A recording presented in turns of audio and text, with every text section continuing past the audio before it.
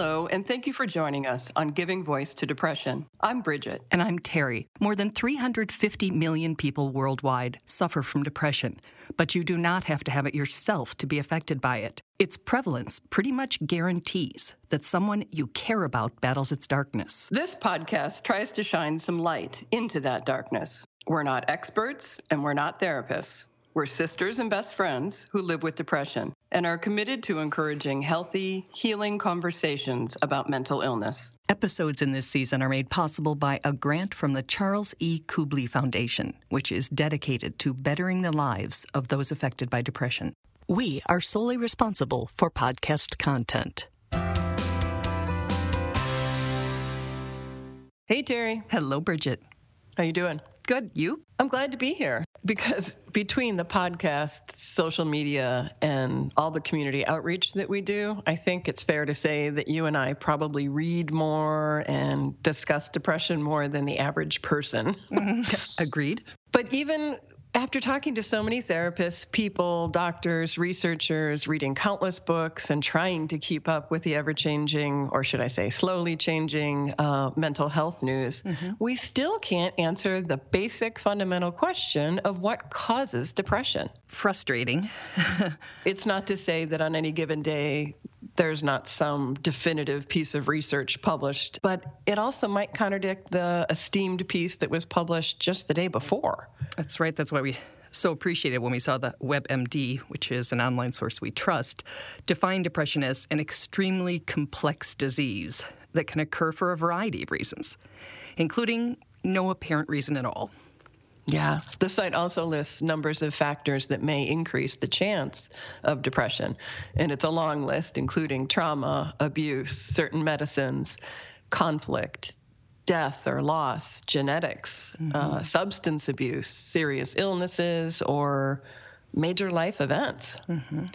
It points out that clinical depression is different from the normal response to stressful life events, since it involves a range of symptoms, including feelings of low self-worth, thoughts of suicide or death, and the one that breaks my heart is the inability to experience joy. I think that's anhedonia, which is a great word, but a sad thing.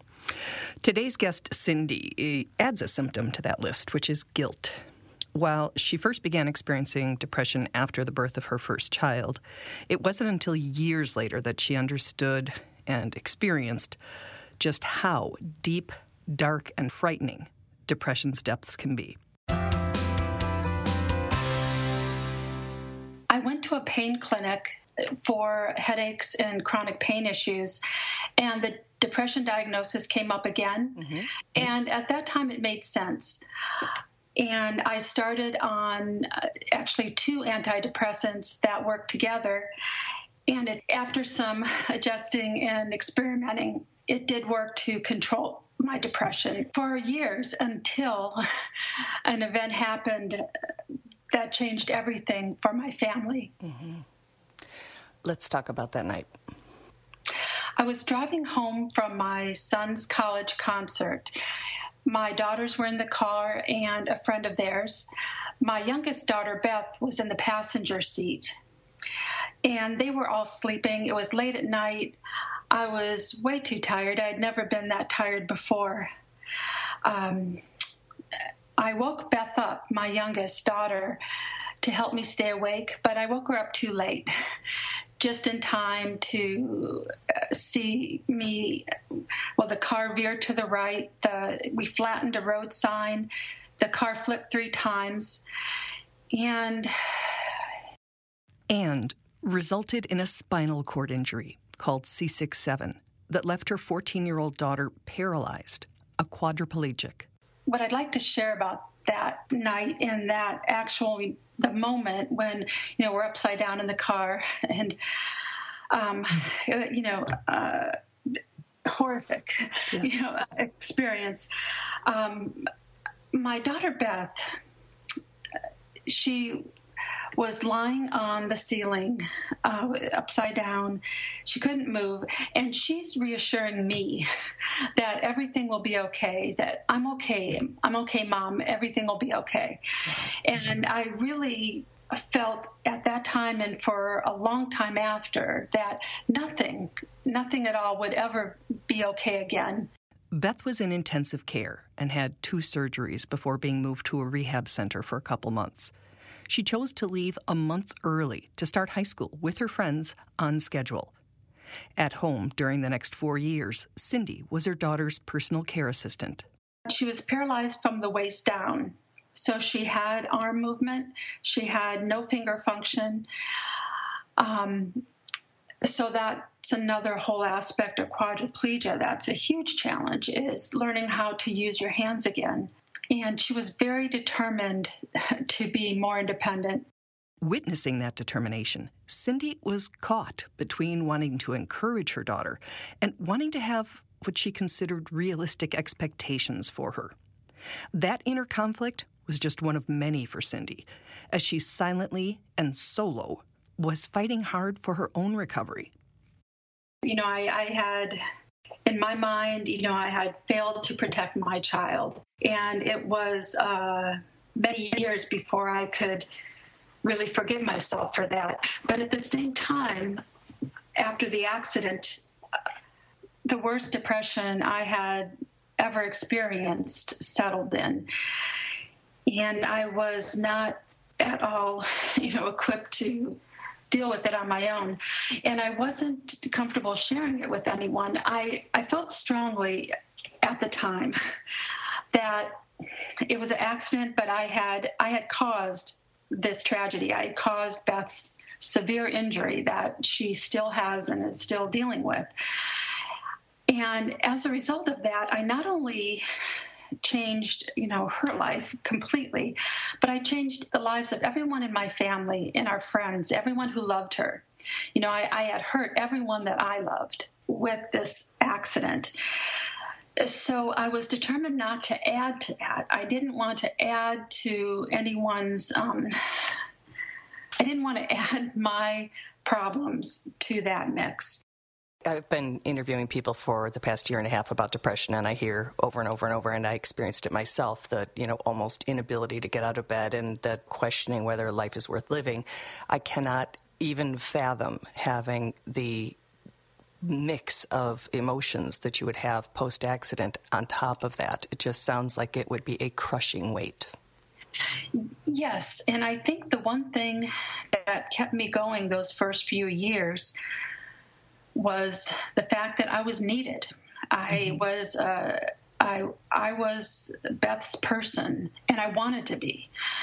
And so that was the thing that actually enabled me, to get out of bed and put that foot in front of the other. But I wasn't taking care of myself. It was a really tough time physically as well as mentally. I have chronic pain issues, and those were just all flared way up, as you'd expect. Not sleeping well, the whole shebang of it all. The other aspect of my mental health at that time is I didn't feel worthy. It was sort of like the lies that depression tells us, as I'm sure you understand that, I somehow deserved this. I think it tied in with the guilt. So that was part of it for me too. We are focusing on Cindy here, not to minimize Beth's experience, but because our focus is depression. And we know that many listeners struggle with guilt and self-forgiveness for actions, perceived actions, or inactions that span the spectrum. Also, amazingly, her daughter didn't experience depression. She was happy. She's the happiest person I know, and that's been true since about a year or so after her accident. She just kind of latched onto life, and she made opportunities for herself, and we just had incredible experiences. We traveled the world. She was on the Paralympic swimming national team. I don't want to suggest that anything was easy, because it wasn't. Even swimming was years, many years of failure, actually, to get to the point where, she could swim a lap. So I guess that's one of the reasons why I'm passionate about sharing our story. So much of what happened to us was unexpected. And even though the story starts, with a kind of that unthinkable tragedy, after that, there really was a lot of serendipity along the way. There was also, very understandably, a level of depression and darkness that required a lot of time and professional help to crawl out of. Yeah, even right after the injury, my doctor doubled the doses on my 2 antidepressants, and it didn't make a dent. So it was a long time before medication was an effective treatment again. But I did do the weekly counseling, and, even that was very difficult for me for a long time because, all week I'd be just working my hardest to suppress it all. I don't want to cry in front of anyone. And then I'd get to these sessions, and it was just like, wow, it was like to talk about it and to let it out. I'd often sit in the parking lot for a long time just to calm down enough to go home. A doctor-recommended 12-week meditation course also helped. It didn't get rid of anything, meditation practice, but what it did for me was a perspective. It allowed me to separate in my mind the depression and the chronic pain from my core identity. I was able to see it a little bit at a distance, which helped me gain a perspective. So very, very early on with the depression diagnosis and before the accident, I didn't understand depression, and I did think of it as something of a weakness. I was able to get past that, but meditation was something that helped with that too. And the biggest help, the thing that's really hard to live without, hope. When I think about helping others or advice for others, I always come down to the hope issue. I think that being there for someone who is struggling, listening, encouraging them to talk if they want to, I think those things are priceless. And I'm sure that my healing process would have been much quicker if I had reached out to people I love about my struggle. So my thoughts are to anyone who is struggling is to share and to find people to listen. And I think that alone is a big step in the right direction. The other thing is never giving up, because that's something I learned from my daughter. Failure isn't easy, and I struggle with it. But I've seen through her and through many people we've met through our travels and in the disability community that never giving up is the key to really getting where you want to go. So, if, like us, you did not expect this interview to be so hopeful, hold on to your hats. Beth is now 32. She not only lives independently, but she graduated from Harvard, where she competed on the varsity women's swimming team before heading to Stanford to earn her law degree. She now works as a healthcare policy lawyer in Washington, D.C., and is planning her spring wedding. It's wonderful to see how the story resonates with people, even beyond mental illness and disability. But the fact that you can go through something like that and be at such a low place you never could have imagined, and you can find your way out of it. That's what I'm hoping to share with people, that there is hope even when it really, really feels like there isn't any. And with that, Cindy and I said our goodbyes and thank yous. Then she blew my mind by adding, and I guess one more thing is, after the accident, we had no clue at all. None of us, even Beth. We didn't have a clue that our lives would be better for this. Everyone in our family, friends, Beth especially, and myself, I believe that my life is better now because of the accident, the injury. Beth agrees. She wouldn't change anything. Really? So that's kind of a strange thing to think about too, and it's hard for people to understand, especially right after they've experienced a tragedy or someone's been injured. But I think it's part of that never giving up and the hope wins. It can enhance your life. She literally has said if she had the choice or the opportunity to go back and change it, she would not? Yes. Wow. And, I can say that too, which is strange, with the mental health issues I went through. But the people we've met, the places we've been, the experiences, it ended up being such a broadening for everyone in our family, beyond our, kind of our small life in a small town. And life is good now. We are so grateful to be where we are now. Wow.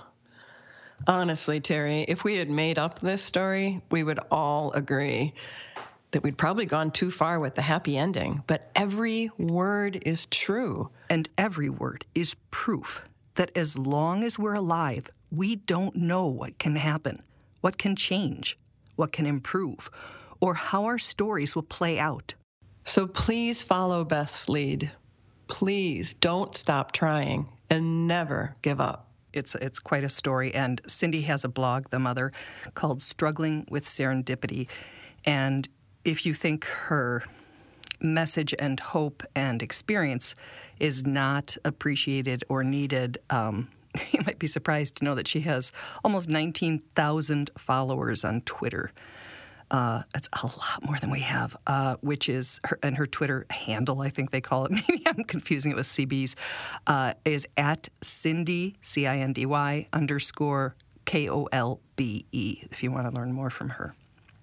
Oh, Cindy, thank you so much for being such a glorious example of resilience. Thank you. And remember that September is Suicide Prevention Month, so keep your eyes and ears open. If you notice somebody is struggling, ask them, listen to them, be there for them, and if you are, the same in reverse. We'll be talking about that next week in our 2-part podcast that will start about how we can help somebody who we believe is struggling, some specific ways to reach out to somebody. Really specific. Mm-hmm. As in doable, helpful steps. Mm-hmm. I can't wait. I can't wait either. It's very good. I love you very much, Terry. I love you too, honey. Thank you. Bye. We hope that these shared stories bring out a little more understanding or help people articulate their experiences of depression a little more clearly or more freely. Thanks to everyone who's digging deep and finding the words and finding the courage to give voice to depression. You can find all the other episodes, some resources, and a blog on our website, givingvoicetodepression.com. And you can find the podcast most of the other places that you find podcasts. Just Google it, as our mom says. And please remember, if you're hurting, speak up. If someone else is hurting, listen up.